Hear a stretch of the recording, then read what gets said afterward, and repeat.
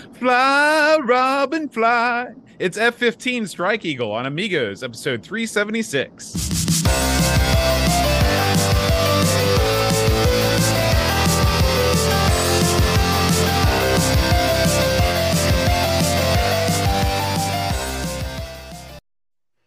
Hi, everybody. Welcome to Amigos. I'm John. And I'm Aaron. And today, Aaron, we're going to be talking about F-15 Strike Eagle Part 2. Dude. Yeah. Now, Aaron, I know that you're not much of a flyer. We were talking about this before the show. Did you ever harbor any fantasies about becoming a fighter pilot? No, God, no, because I could get killed. But on the flip side, I did harbor many fantasies about being an astronaut, and the majority of them were fighter pilots, and back in the day, anyway. Yeah. So I suppose the road to get to astronaut would take me through fighter pilot. Yeah, I'm the same as you. I don't really like.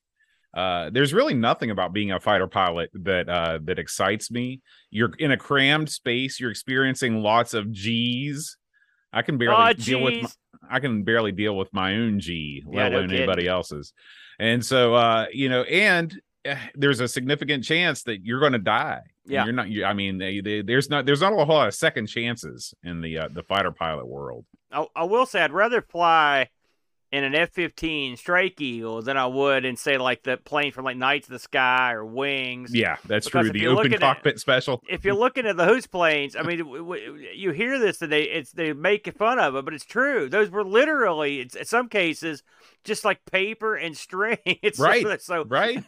Twine. I know you've been up to the Air Force Museum up in Dayton. You look at those things and you wonder how anybody ever survived. Yeah, and a lot of those early planes, before they even had fought in a war, they would just go out and wreck. They didn't have to be.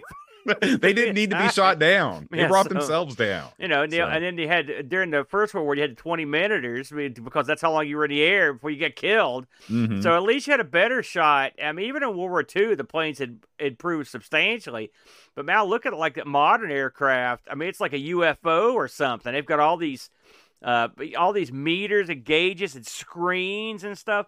I think it's funny, though, as we move through 2022, I think the days of proper fighter pilots are probably coming to an end because they've got the ability to use drones and whatnot in these things. So I wonder how much longer they're going to bother even putting humans in these planes, Bode. Yeah. Well, and we're seeing that more and more with, drone-based warfare and things like that. The pilot, if you can fly a plane remotely in a simulator, especially some sort of a combat in a combat scenario, why not? Why not do it? Now, of course, the downside to that is that maybe your pilots won't be quite so careful, given these things still cost $1 billion a piece. That's true. Let me ask you, since they released that Top Gun 2 this summer, as we record this, which I didn't see, by the way. What's your favorite film that has fighter guys in it? Well, I don't know that I've seen that many. I finally watched Top Gun for the first time last year. The original Top Gun. What other movies are there that are fighter pilot based? I'm gonna go with Hot Shots. Oh yeah. I mean, at least those were funny. I never thought Top Gun was all that great. I know people loved it. I mean, the soundtrack was okay, but I don't know. It just seemed sort of dopey or whatever to me. And the second one, they're like, it's just like the first one. I was like, well, I'm not going to rush out to see it, but I know people love them, Yeah, like I much like you, I harbored fantasies about being a spaceman. I didn't call them astronauts when I was a kid. Yeah. I was always spaceman. Yeah, I understand. And I still love spaceman movies. Give me Apollo 13.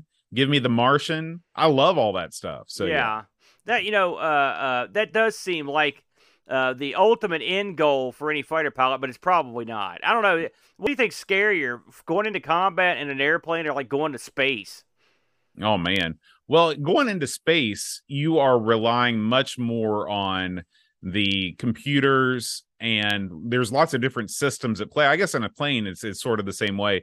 But the advantages is going into space, there's not people up there actively trying to shoot you down. Yeah, not yet anyway. Not yet. Would you do one of the old Captain Kirks and go up in the SpaceX thing? Would you? Heck yeah, I'd do that in a second. You would do that? Mm-hmm. I figure are you saving up to? No, because I would never. Even if I was rich, I wouldn't be able to justify the cost to myself. Yeah. I would think about all the good I could do with that money in pretty much any other way imaginable. Now, what if you could take yourself and the wife up? Then you do it.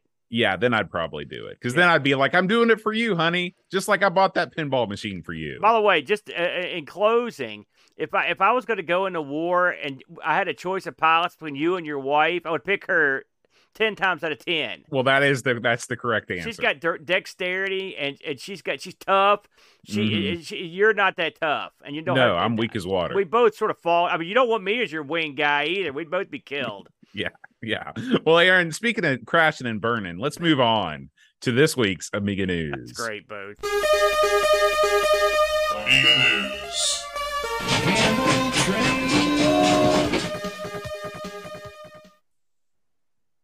Now, I know what you're thinking, Aaron. Mm. Where is all the Amiga OS 4 news? Yeah. And I'm here to tell you it's here. This week, we have a story about OS 4. This is our very own Level Lord, sort of Amigos community superstar. Oh, yeah. Has released the newest version of his application, Level Pointers. These are a modern high-res set of pointer presets for Amiga OS 4.1.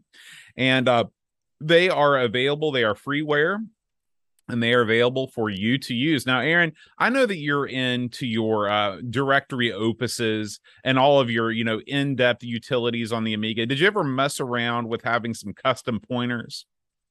Probably. I mean, a lot of the stuff I used to do back in the when the Amiga was still a contemporary computer, I don't remember, to be honest with you. I mean, I knew so much more about the Amiga then than I do now. Now it's like make game go. That's pretty much the extent of my knowledge. But yeah, I do seem to recall fooling with these. Now, you say Level Lord's involved in these. Level Lord, basically he adapted these. These are loosely based on a set of pointers for Linux called the DMZ White and Quintom.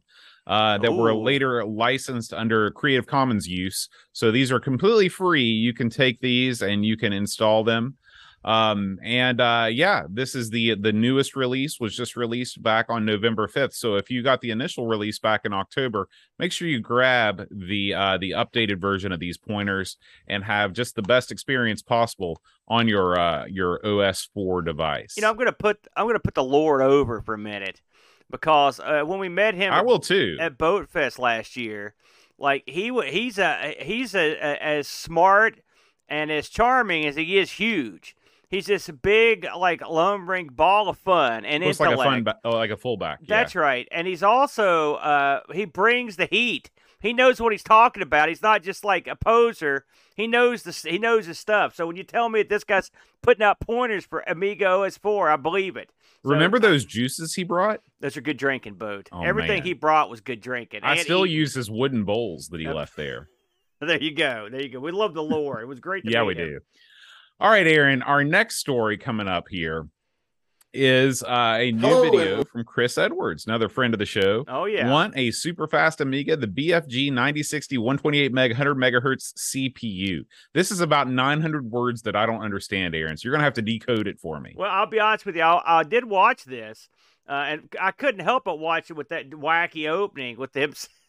I love the fact that he co-hosts his own show.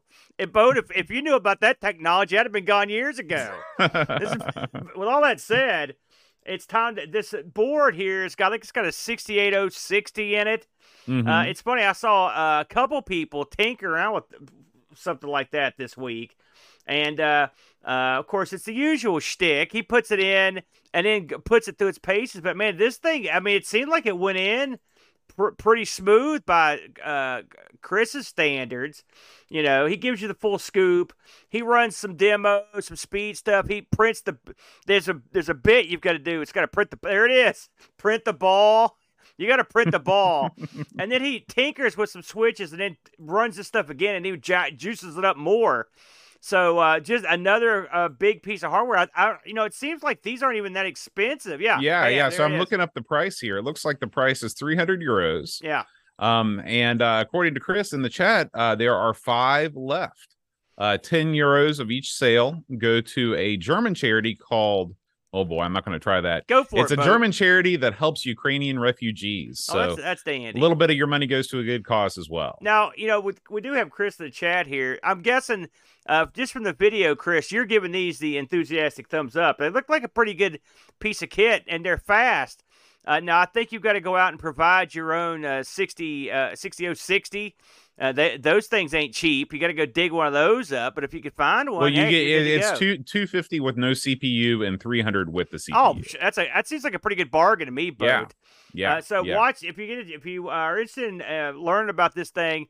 Watch Chris's video. It's called "Want a Super Fast Amiga, the BFG 9060 128 100 CPU." So good stuff. I enjoyed it, Bode. Yeah. And our final news story of the week, kind of a light news week this week after all of the Amiga Game Jam announcements from last week. Our buddy Neil, our boy Neil RMC from the Cave, he's back at it with part 2 of resurrecting and restoring some classic Amiga hard drives. Now, I know that there are people out there that they want to run stuff from floppy all the time. I think our buddy Paco Take is like that. Yeah. He's all floppy all the time. I've heard that. Ugh. So, but Aaron, do you have any personal nostalgia about, classic contemporary hard drives running games not off a compact flash or an SD card solution? You only want to do it off the original spinning platters of the hard drive. Not especially, I mean, if I'm honest, and I don't hold it against anyone that wants to load stuff off tape or whatever, or off a floppy or anything else. But I've lived through all this stuff, so to me, every incremental update that got me further away from 5 1/4 inch floppy drives was a good thing. So listen, I used to. I remember having to smush stuff on a disc to get my startup to work and on the Amiga. And I remember having to use EXE compression on my PC so I could put more stuff on a floppy because I didn't have that many floppies. And I was trying to put more and more stuff on them. And I didn't have a hard drive. Then when I did, I remember trying to stick more stuff on that, back stuff up the tape, etc., etc. I mean, I've done it all, brother. And I don't see any reason to go back. In fact, sitting right here beside me is an SSD I picked up for like a song. I got this thing for a song. It's like a 500, something gig or whatever. I got it for like $20 or whatever. This is what I'm talking about. This is what I've been waiting for my whole life. This stuff right here. This other stuff, it just doesn't do it for me. With all that said, Neil does end up putting I think he does a compact flash gimmick of one of these or something. I watched this video, and the one thing that struck me is why didn't he keep that original orange color for these things? Now that's something to write home about. He went and painted them and stuff, and he did get some filament that was the proper color. I would have went with the orange because where are you going to see that? He also talks to a fellow that worked for Great Valley Products, which was interesting. Mike Thomas. The guy had some interesting tales. Including the one where the guy made the card they forgot to put the ROMs on there and cost the company zillions of dollars and got the boot. I like that. There he is. I like his shirt too. I like how there was one guy, his only job was make sure the ROMs are on the board. Yeah. This dude buried that guy, so I thought that was cool. GVP was sort of like they were sort of a pretty big deal. I mean, they were a big player back in the day, and in my mind, I expected it to be this huge. You always think this stuff's bigger than it is, but they weren't nearly as big as I thought. But I enjoyed this. It was pretty entertaining stuff, Boat. Cool. Well, as always, make sure you check out RMC. He's always got lots of cool Amigo and retro computing content. Before we move away from the news, a couple more items we want to talk about that is newsworthy. As we record this, our good buddy Doug from 10 Minute Amiga Retrocast and his partner Kevin Saunders will be doing the live unveiling, or I don't know what you call this, the demonstration, the display of all the art from the art contest that has been going on for several months. This thing's going down Saturday, the 12th of November, which is as we record this is tomorrow. at 1:30. It's what is it? 1:30 Mountain Standard Time. Am I reading that right, Boat? That's right. 1:30 Mountain. I didn't even realize that was a time zone. So I'm not gonna lie to you. So that's what 12:30. Is that 12:30 here Listen, Eastern? Is that right? No idea.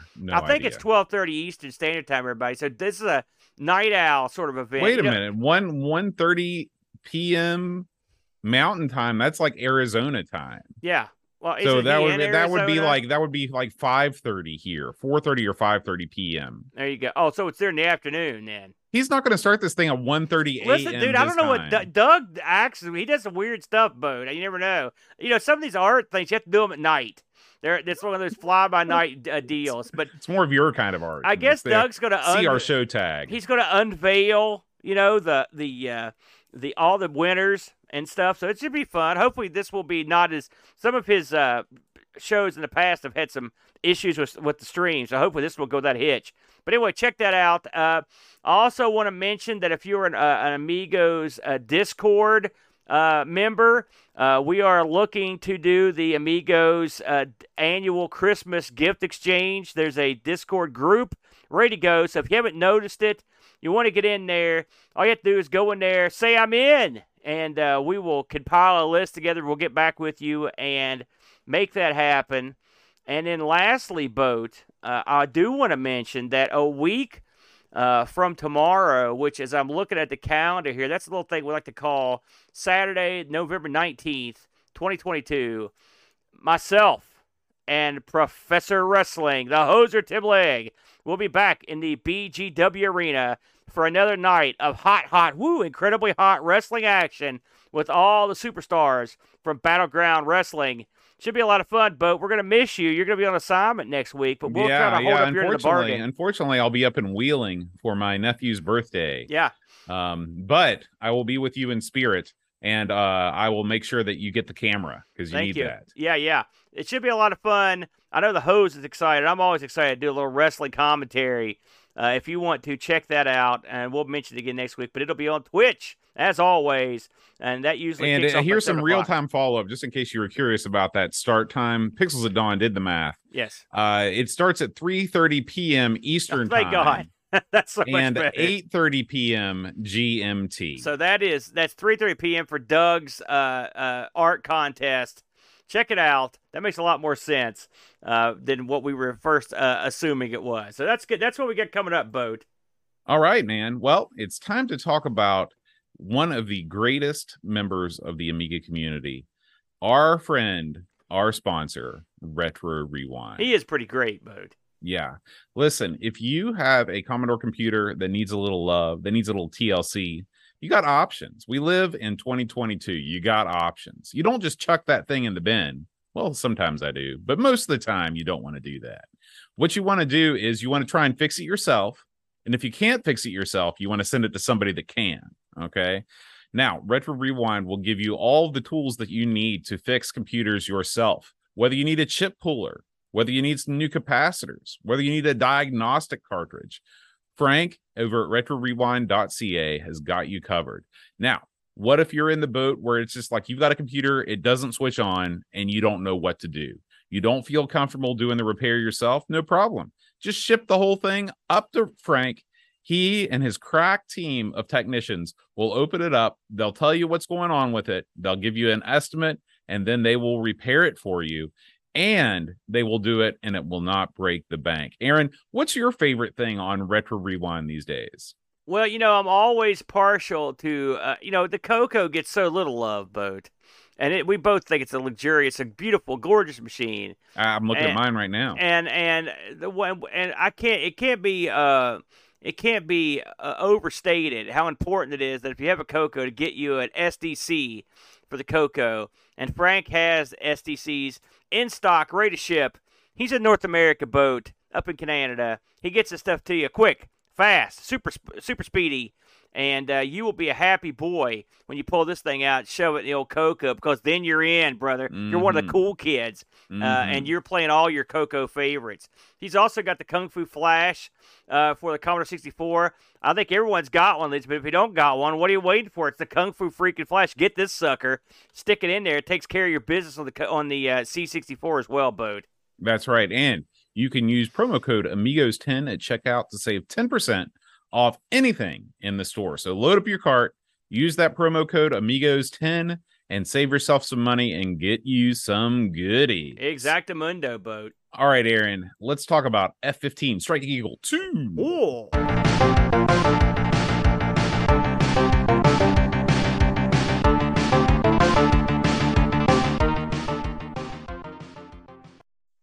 Ooh, I like the love theme from F-15 Strike Eagle, Boat. It's pretty good.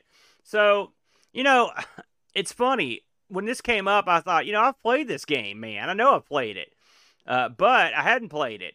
I played F-15 Strike Eagle 1 on the NES, and I played Super F-15 Strike Eagle on the Super Nintendo. So you fired all around it. Well, you were there. We played that when we spun the wheel on the I think it was the first or second Thanksgiving. Oh, and we picked you were there. Remember, okay. I watched some of the video today, and you were like, "This is the way you do it on a console. Make the first level easy." And that was ringing through my head as I began the first level of F-15 Strike Eagle 2 for the Amiga. So this was released 91, came on 2 discs, and was ECS OCS. Of course, this was put together by the fellows over at Microprose. And developed by the MPS Labs, which is basically in-house labs for Microprose. You know who worked on this Boatster? A guy named Sid freaking Meier. That's right, dude. That's right. And he co-designed it with a fellow named Andy Hollis. Nobody cares about him. This was, hey, listen, oh man, you don't want this guy on you. Coded by Adrian Scotney and Tim Walter, and the graphics were done by Scotney, Walter, and Mark Scott. And the music we just There's heard. a lot of Scots in there. Great Scott. The music we just heard was from Dave Lowe. I like his in his bio here. His nickname is Uncle Art. I like that. I don't know why that is. This got passed around, Boat, and appeared on such luminary systems as the Tandy PC and Tandy PC / IBM PC Junior. That's right, 16-color graphics. This may be appearing on Finding Tandy at some point. Sharp X68000, the Mega Drive / Genesis, the old DOS, of course, the NEC PC98, and our good buddy, the Atari ST. Got this one as well, Boat. I should have asked before we get too deep in. Is this one you'd ever picked up in the past? I had to remind, when I fired it up, I had to see if it looked familiar, because all of these are kind of like sports games. They're all named after planes, and because of that, they all run together for me. Right. Name right. a game like Wings. I remember Wings. Yeah. But like F-17, you got Interceptor, F-19, F-15. Yeah. You got tons of these things. I understand why they did it, because if you are a flight sim geek, then you enjoy being able to pilot all these different crafts, but they do all run together in my head. I have no recollection of playing this at Thanksgiving, so I'm glad that I buried the computer versions when I did. We didn't play this one. Again, we played Super Strike, F-15 Strike. I want to say, before we get too deep into this, that being an old guy like myself, I remember that now I could be wrong here, but I remember F-15 Strike Eagle 1 being a really big deal. It was one of the biggest flight simulators of its day. And I remember it like Gunship. I mean, it was like up on that echelon. And so I remember a whole lot about F-15 Strike Eagle, the first one, and I had played that one. It didn't have a release on the Amiga, but F-15 Strike Eagle 2, I had never tried. So this was really my first go-around with this one. So this game starts off with kind of a neat opening. We sort of played it there. It does the noise. It's got the sort of 3D rendered logo that rolls over. But when you get into the game proper, it asks you for your control, what you're going to use to control the game. And I thought this was sort of interesting, Boat, because right out of the gate, you can use your mouse, you can use the keyboard, you can use your joystick, or you have the ability to use an analog stick. We don't see that every day, do we, Boat? No, absolutely not. So I'll give them credit for that, having that as an option. In fact, how do you use an analog stick with the Amiga? They had analog sticks for them. I did not have one, and so I could not tell you, if I'm honest, what the I don't know, to be honest with you. I mean, I assume you could use the same port because you're using the mouse on there, so I'm assuming it's something. You can use the same port as you do. Okay. Okay. But I don't think it was a serial thing or a parallel thing or anything. So once you start the game proper, I mean, there's really no setup here. You will start by you'll first select your the level that you want to play. It gives you 4 options for the level you want to play, from basic to, super advanced. There's also a demo mode where you can just watch the Amiga play the game. Did you try that out at all? I did not do the demo. I didn't try it, but I did watch a guy in a video who did it. So it plane flies around, does its thing. Then it lets you choose from 6 different scenarios, everything from Libya to Vietnam, Central Europe. Some interesting scenarios, I guess. I noticed that when I played the scenarios, like I got real sick of the desert scenarios, and so I tried the non-deserty ones, and it really didn't make much of a difference in the way it looked. To be honest with you, I played this on Brain Dead Idiot. I'm assuming you probably did too, right? No, I played this. I first played it on Brain Dead Idiot. Yeah. And even for me, that was way too kiddie. So I bumped it up 1. So tell us what is the difference as you went up? I know you had to take off and land, obviously, because in the other one you don't have to take off. The enemies, from what I can tell, the enemies are more aggressive in the higher levels. So this game does not reinvent the wheel. All right. What it does, it gives you a scenario. When you start the mission, it'll say, okay, here is your goal. Here's maybe a secondary goal or a tertiary goal. And then here's the ending part. And then from there on, you use you're supposed to use basically waypoints to go to where you want to go in the game. And while you're going to where you want to go, you need to fend off anyone that comes after you. You try to take out your targets, and then you try to land this sucker. The cockpit on this thing, and luckily, in fact, we just mentioned, I think it was Level Lord that provided us with the key covering keyboard command lineup, because without that thing, you'd have a rough time. I don't think there are any commands or anything that this thing does that we haven't seen in any other flight simulator off the top of my head. Can you think of anything, Bode? I mean, it looked like standard fare to me. You had throttle up, throttle down, landing gear up and down, shaft, flak. You could afterburner. You could switch between 4 different weapons. You could toggle the view of the airplane. Pretty much the standard stuff. Did you see anything in there that you thought was unique? No. Okay. Everything is pretty much like you'd expect it to be. Right. Now, as you go into combat, at least now this, and you told me you really thought the training missions are real simple. I mean, I will admit that when you got shot in these, it does little to no damage, which that does make it simple. But it seems like you're almost instantly in the thick of it, and it seems like you're in the thick of it the whole time. Like you've got in the first scenario I played, which was the Libyan scenario, I had planes on me from the time I started the game until the time I ended the game. They were all over me, and occasionally the game will stop what it's doing to show you a cutscene of another plane taking off, which I thought was kind of neat. That is something that I guess that's something you don't see in every game, Bode. Well, if you turn on the director mode, actually, that is something that's different about this game. This game features a director mode. Okay. So the director mode, actually, what it does is it takes you out of the plane and it shows you all these different viewpoints. It shows you when planes are taking off. It follows your missile when you shoot your missile. Yeah. It moves the thing around, and you don't get that in every single game. Yeah. So yeah, that is one thing that this game does differently. The missile thing, I've seen that before, but it's always good for a LARP to turn that thing on and watch it go. So I did do that a couple of times. Now, I want to talk about, I hate to get into this right away, but I mean, I got to. Let's talk about the heads-up displays and the monitors in your F-15 Strike Eagle. What I like in one of these games is to be able to see where my waypoint is on the map, to check it off, target it, set my waypoint, and then know the distance, how far away I am from it. So I guess I had a lot of trouble doing that in this game.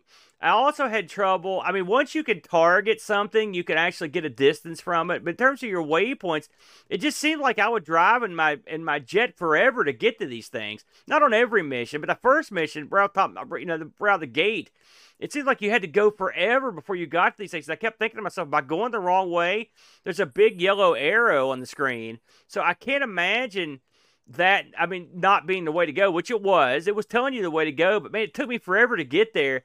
And then once you get to the target, I had a heck of a time targeting the target, knowing like what altitude should I go to, stuff like that.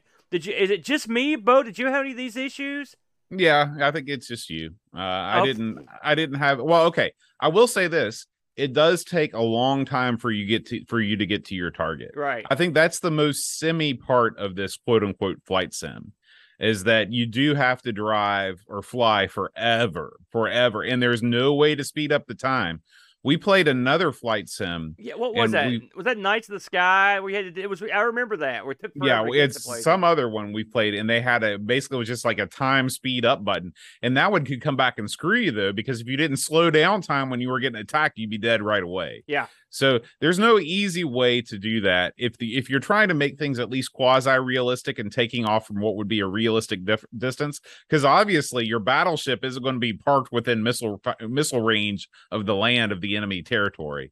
So but in terms of being able to target stuff, being able to shoot at stuff, all of the targets that I was shooting at were ground based. Yeah. And all you have to do is, like, and again, thank you to Level Lord for printing or for providing us that keyboard layout. All you do is you hit the G key to arm your ground missile, and then you watch the little window in the right that tells you, yep, you're locked on, and then you hit the enter key and it blows up and it goes bullseye. Yeah. And then you circle around and you do the next thing. Now, I will say that this game, the biggest problem I have with this game is you need to have something that is sort of in between, like following the waypoint it makes it almost too easy, like, because you're not really looking at anything else other than that big yellow arrow. Yeah, you have a radar, like a long, medium, and short range radar that you can toggle between on the left side of the screen, but all it shows you are squares of different colors. Yeah. And it's not useful. It's not useful. It looks like your pilot's like playing a game of Time Pilot in the game. Like it just, you see different colored ships coming and going. And you're right. You're dead set on the target you're after. And so, and the arrow points you in the direction, but it's not, I wouldn't call even that arrow super precise. I really did have trouble finding my targets. Like, I would be in the general vicinity of the target. You know what I mean? Like, I'm not like hundreds of miles away. Well, like I said, if you're target, and what you have to do. Oh, and Level Lord says you do have time acceleration, so I missed that. That was my bad. I guess Alt A gives you time acceleration, so I guess you could use that. I would have been afraid to use it because there were so many bad guys. You're constantly being shot at. But anyway, what you have to do is you have to, you're flying towards the target, and you're constantly spamming the G key, or you're constantly spamming the T key, to get your target to lock on. That's what I did. And then as soon as you do that, then you can lock on. Like I said, it's a very, to call this a simulation, I'm pretty sure that doing this is a lot more difficult than that. But it's also not very fun either. No, it's like it's most of the time I'm all for dumbing stuff down, especially at the early levels. But this game, they've sort of, I think, Sid Meier is famous for taking more kind of heavy simulation genre style games and making them more palatable for your everyday player. Yeah, you can see that in Civilization, you can see that in Pirates, and so I think he was trying to do the same thing with the flight sim, but he made it too. I mean, it's just, you literally have to do, and there's not a lot of variety in these missions. I played the first 3, and they were all, you blow up your primary target, you blow up your secondary target, you return to the friendly airbase. And now, maybe in the later levels that I didn't get to, maybe there's more to it than that. I played the But European campaign. I think it's one of the later levels, and okay, it so well, what were the I objectives like completed there? it. It was the same, exactly what you said. The Okay. only thing I couldn't do was land. I crashed when I tried to land, but Well, otherwise I and that completed brings the me rest to of it. the next bit of this. Like you can fly without the autopilot, or you can fly with the autopilot, and it doesn't really matter because all you're doing is flying towards the waypoint. I mean, that's literally all you're doing is flying towards the waypoint. The autopilot helps you get to and maintain altitude, but the biggest challenge in this game is landing. Now, Yeah. you said that you had problems with landing with autopilot. Well, I did not. I had problems landing with and without autopilot. One Oh yeah, time, autopilot just put me right in the dirt. I was yeah, like, son of I a. could not land without autopilot, but I'm glad that they have that on there because normally landing is the most frustrating part of any of these types of games, and some people like that frustration, but I don't, because what that means is that you've essentially wasted the last 15 minutes of your time. And now, if I would have used acceleration and got to the objectives quicker and then spent more time on landing, maybe I would have spent, more time trying to get to grips with the manual landing. But since I didn't know about the time acceleration, you're right, it just takes you so long to accomplish these missions. I died way more from running out of fuel, Yes.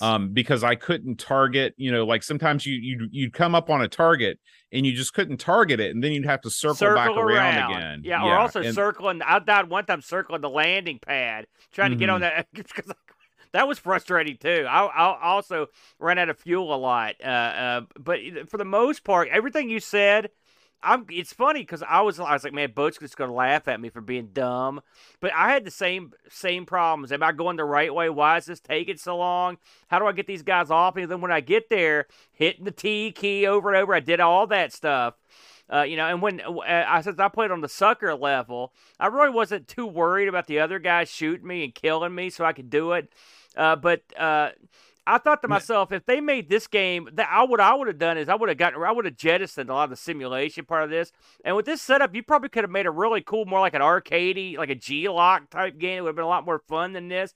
I mean, this thing's caught somewhere in the middle, and that's where you don't want to be. Yeah, I agree. I Yeah. agree. I will say that this game does a lot of cool things. The graphics are definitely nothing to write home about.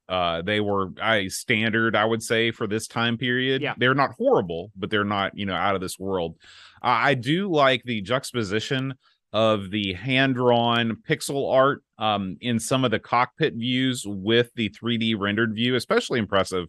You've got this view. This is a very unrealistic view because it's sort of like if you're like a very small mouse and you're sitting on the lap of the pilot looking at the throttle arm, and you're kind of looking over the instrument cluster on the side and you're looking out the window. Yeah. That viewpoint is cool because you're seeing this pixel art and your hand looks awesome, handing, and then you look out the window and you see these graphics at a sort of skewed, like side, almost more of a side-on viewpoint. Yeah. And it's kind of neat. Of course, you've got all of your normal views which are outside the cockpit, and one of the things that you can do, one of the things that I did while you're waiting for this, interminable time to get to the objective, is you go out, you look at all your different viewpoints, you fly around, you do barrel rolls and stuff while you're looking at your plane from the outside, and that's cool. But like you said, there really isn't anything in this game except with the exception. Oh, actually, here's another cool thing. You constantly get information in this game. It's like you have like a ticker that is throwing up facts about your world as you move through this thing. So like whenever a plane takes off from somewhere, you see that. Whenever you destroy something, it tells you exactly what you destroyed. I thought that was cool too. That kind of kept me engaged, and it made me feel like I was part of this world that was alive.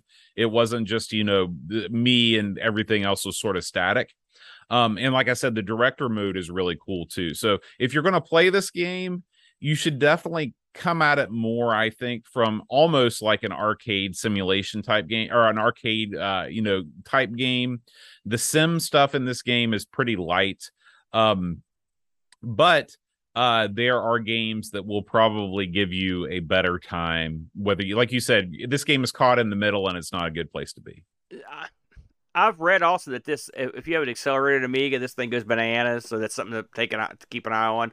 But with all that said, I mean, listen, if you want some light fare, if you're a simulation fan, like this is on my level. Like I can play this. Me too. So it's not like I felt overwhelmed. And once I took a look at the keyboard, the mapping for all the keys, I felt pretty good about controlling the thing. But I did get frustrated with the targeting. I don't like the maps. You know, the radar has 3 different settings, but I don't like the radar at all. I don't like the information you get. I just didn't think I didn't think it worked that well. I don't like the waypoint arrow even. It just looks dopey to me. I didn't like it. So I think that was a big mistake. I did like the hand drawn. I didn't use the other angles that much. The director mode's kind of cool, but on the flip side, it's kind of depressing to see MiG after MiG scramble to come kill you. These SAM sites shooting missiles all over the place. You're like, well, I'm screwed. I thought the landing was tough, but that's some of those things. That's one of those things you could probably get better at if you play it, you know, for a while. You know, this would have been a lot more fun to fight a guy, there's no option for that. So you're not fighting. There's no 2-player. There's no, you know, connected to Amigas up or any of that stuff. That's out. So, you know, it's okay. This did get a bunch of ports. And so just for fun, I thought we would have a look at our old pal, the ever popular Atari ST. And the ST version looks very similar to the Amiga version overall. If I could actually get some video to come up on here. I thought they looked close enough to where I figured that, you know, because the ST has that rep of being able to play that stuff better, you know. But you know, what do you think? Did you have a look at the ST version at all? Does it look like it runs better? I'm just looking at it now, and I mean, it looks totally comparable. So yeah, I'm like you. The Amiga version didn't exactly run silky smooth, you know, but it was okay. I mean, it was a game of its time. I can tell you, I was reading on the Discord, people were having trouble getting this to run on faster Amigas. Yeah. So this isn't necessarily a game that the faster Amiga you have, the better it's going to run. Yeah. I can already tell you that I like Atari ST's Aero better. Yeah. I can tell you that right now just from looking at that. But I mean, I'd say it's probably fairly comparable if you have an ST. And again, this got ported to a bunch of different stuff, so you could probably find something you could play it on. I looked at some reviews on this boat. And there were hundreds of them. I'm just going to go over a few of the big heavy hitters. First of all, Lemon Amiga gave this a 7.66 out of 10. Amiga actually gave this a 75. I read some of these, and I'll get into that in a second. Amiga Format gave this a 90. Amiga Joker gave it an 89. Amiga Power at 87. CU Amiga a 93. And the One gave this an 89. Total cumulative score, according to Lemon, 87, which that sounds about right. I probably wouldn't go that high, if I'm honest. I think this is at some point in the lower 80s for me, just because it's, these things never appealed to me all that much, but this one was pretty basic.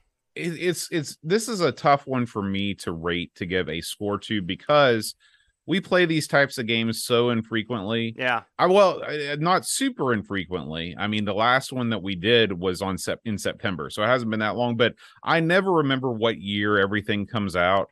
But I really feel like all of the Amiga flight simulators, they all kind of look like this. Yeah. Yeah. I mean, you're right. But I accept how they look, but part of the fun like even the missions on this, if you were going to say like, hey, what are the 6 generic missions you're going to pull up? I mean, there's nothing. I mean, how about really thinking outside the box here? Right. And remember the game that we played not long ago?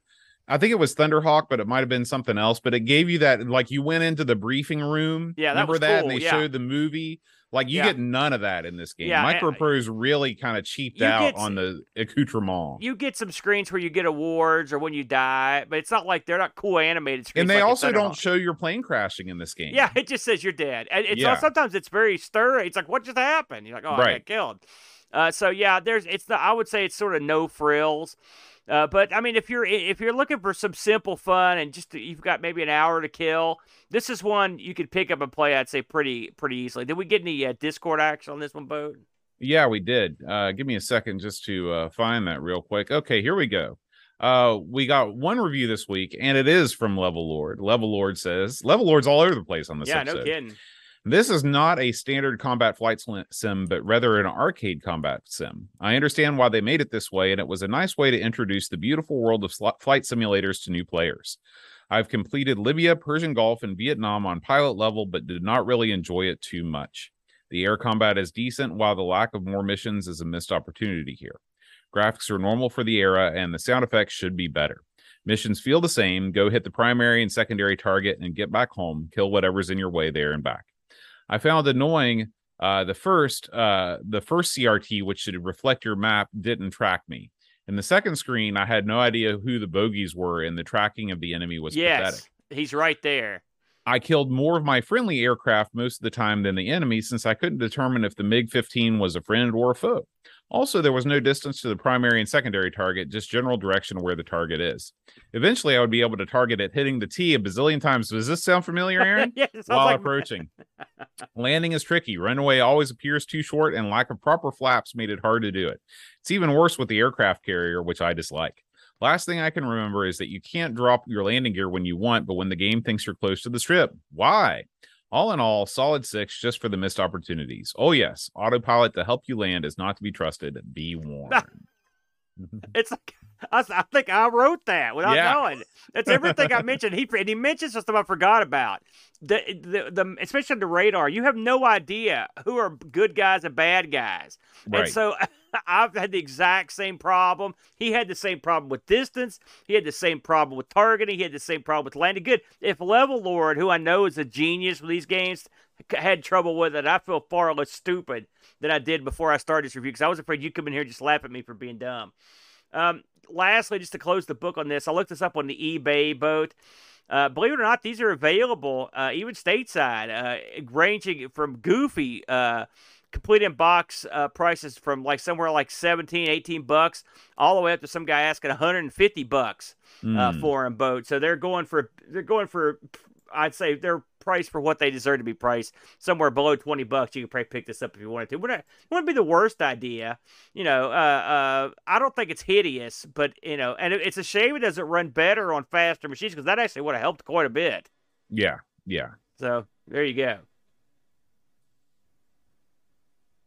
All right. Well, it's time, Aaron, to move on to what's been going on in the Amigos wider community. What's been going on our multiple YouTube channels, Aaron? Our multiple. It makes it sound so important when you say it that way.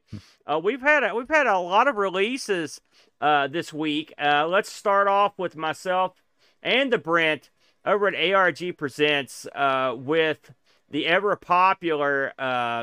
We played Banned from YouTube, Boat. Banned from YouTube. It was banned, Boat. It was, yeah. This was your category that we. So this week you're like, I don't know what Boat was talking about when he did, and then you went on for 15 minutes to explain exactly what I was talking about. Well, I mean, it was hard to. The thing is, I understood that we were banned from YouTube, but I didn't understand how we were going to get games out of that. But luckily, I gave you several suggestions for games, none of which you played. We played them already, so there you go. You have not played AVG unboxing. How would that? We didn't get banned for that, by the way. So anyway, Boat. This luckily for Boat, he's acting like he had a cunning plan.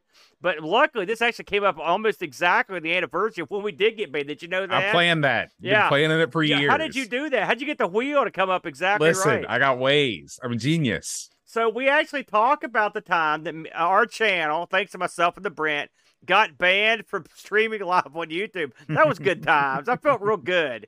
That was a lot of eating done that week, that's for sure. What is that picture with you sitting next to the face of the Brent? That's I filmed. This is a little video. Oh, that was YouTube jail. That's I remember YouTube that jail. video. I filmed this to explain to people that we were moving the Twitch, and I dug this up out of the archive. Look how great you look with your Bill and Ted shirt on. Yeah, I know. You noticed the hilarity because that's why we got banned. But we used the beginning of the show here to talk about why we got banned, what we did about it, and what could be done. And so if you're interested in understanding what happens when you try to deal with YouTube, you might get a kick out of that. And then we both were like, well, what games we should play? Well, let's play things that are real controversial. And so I was like, okay. So Brent picked one of my all-time favorite games, Carmageddon. Oh man, I love this game so much. It's so much fun. All the sequels were good. Carmageddon TDR, Carmageddon the second Carmageddon was great. I loved all these. And then I picked, because I had to play it, Bo, because I think the people demanded it. I played Samantha Fox strip poker, brother. She looks like Patsy from Ab Fab. I told Brent that she looked like she was auditioning for the part of the Invisible Man, but that's my guess. But yes, Samantha Fox and all of her digitized glory on the C64, and we had a good time with this. It's funny, I told Brent on the show, because Brent was like, we can't play any porn games. I'm like, listen, I don't think it's that bad, and I was right. Because there's like 5 seconds of digitized nudity at the very end. So I just clipped it off. That was it. I didn't even know editing. So yeah, people that bought this were probably disappointed with the lack of naked Samantha Fox. But I also get to talk about who Samantha Fox is for about 15 minutes, which is lots of fun for me because Brent never heard of her. So there you go. That's what we did on ARG this week. If that's your cup of tea, we had a lot of fun doing that one, Boatster. We also released this week, Boat, Nighttime. It's Nighttime's the right time to release this. Tell us about this bad boy. So this is another one of those wacky Spectrum games, of which there really is no analog on the American side. No, we didn't have games like this. No, this is a platforming adventure game with a windowed UI. So it's about as fun as it sounds, folks. This was a. I mean, the UI was impressive. Actually, I think that was the UI was the best part of the game. Unfortunately, we also had to play the game. Well, I mean, it was one of those games. That's one of those games. You know, it's literally foreign to us. And if I was a kid back in the '80s and I spent, $5 or $6, I got to take this home and play it for like 1,000 hours, I'd probably have loved it. I can understand why people love it. I mean, it is widely loved too. So that's that. Plus, if you tune in, you can see me and Bo. We look like a team. Yeah. Look at that. We both got our Amiga Ireland shirts on. I just noticed that. So that's I almost called it crime time. That is nighttime. Over on the Amigo Street Teachers, we had a ton of stuff come up this week. My gosh, so much stuff. Let's talk about. I don't think I mentioned this, Boat. Well, we'll start at the beginning here. Last week I did a live stream for the first time in a while. It was the old Friday night disaster stream, Boat. And I played myself some Amiga games, and I worked my way up on Lemon's Hot 100 action games. I started around 100 and just picked out games I hadn't played or didn't play much and worked my way through them. And it turns out the bottom rung of Amiga games on Lemon, actually, there's some pretty decent stuff in there, Boat. I was very surprised with the quality of a lot of these games. Yeah, I was real pleased. And some of the stuff that I've avoided playing, like The Plague. In fact, this version of Boulder Dash that you're playing right there, Emerald Mine. Yeah, the name of it. That's seriously the best version of Boulder Dash I've ever seen. Well, I never liked Boulder Dash. Me neither, but this one's good. I like the fact that you can kind of juke your way out of trouble.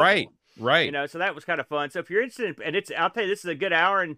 It's almost 2 hours of incredibly hot Amiga action. A lot of stuff you probably hadn't seen before. Because I was trying to, when you've done as much Amiga games as we have, I want to see some stuff that we haven't tried so we can get some ideas and stuff, And I got a bunch of ideas for games. There was a game in here called Deliverance that I've never played before, and I mean the name doesn't do any favors, but it's like a god. It's like super gods, yeah. So it was pretty cool. So anyway, that's your boy here for. I also enjoyed all of the classic Chop Suey Kung Fu films that were playing in the corner. Oh yeah, I also put demos in there too. Hey, it's a little something just to watch if you don't like what I'm playing.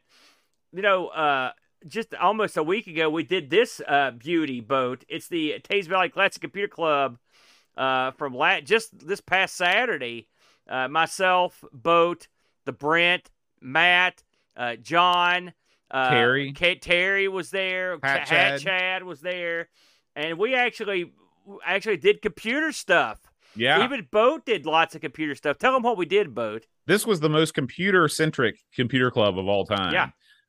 We got off to a somewhat slow start because I was expecting you to roll in with the Apple II GS, and I didn't prepare anything else, which is a failure on my part. And the funny thing is you had tons of stuff prepared because we did it all. And so, but once you arrived with the Apple IIgs, we kicked things off with that. Then John Marshall showed off his Mister Pi Roland MIDI. What's it called? It's that gimmick, the MTP or whatever. Yeah, it plays MIDI stuff. You can listen to Roland based soundtrack games with your Mister and this Pi based device. People love those things, but we fired up the VIC 20. The VIC needs some work. Yeah. But we did get some action out of it.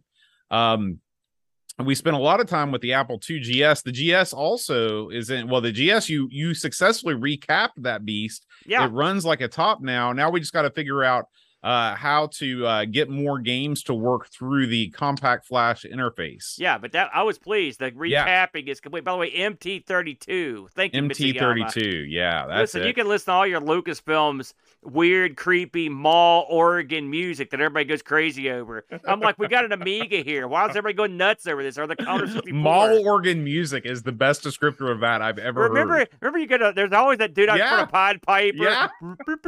Like, people love that. I'm like, why are we spending extra money to get this? That is awesome. You need to copyright sound? That. Man, it's been a long time since that's existed. Both the Oregon guy and Pied Piper at the mall. We went through a lot of these ST games, but so then we got out the ST. Yeah, and your ST's got some problems. Yeah, so the ST came out thanks to the OSSC because that thing was flipping through resolutions like nobody's business. And then so this was I purchased this thing from Josh from 48K RAM. Yeah.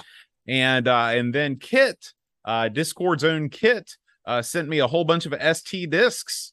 And so we played through a bunch of different ST games. Would you say that the Trivial Pursuit game was the winner out of that batch?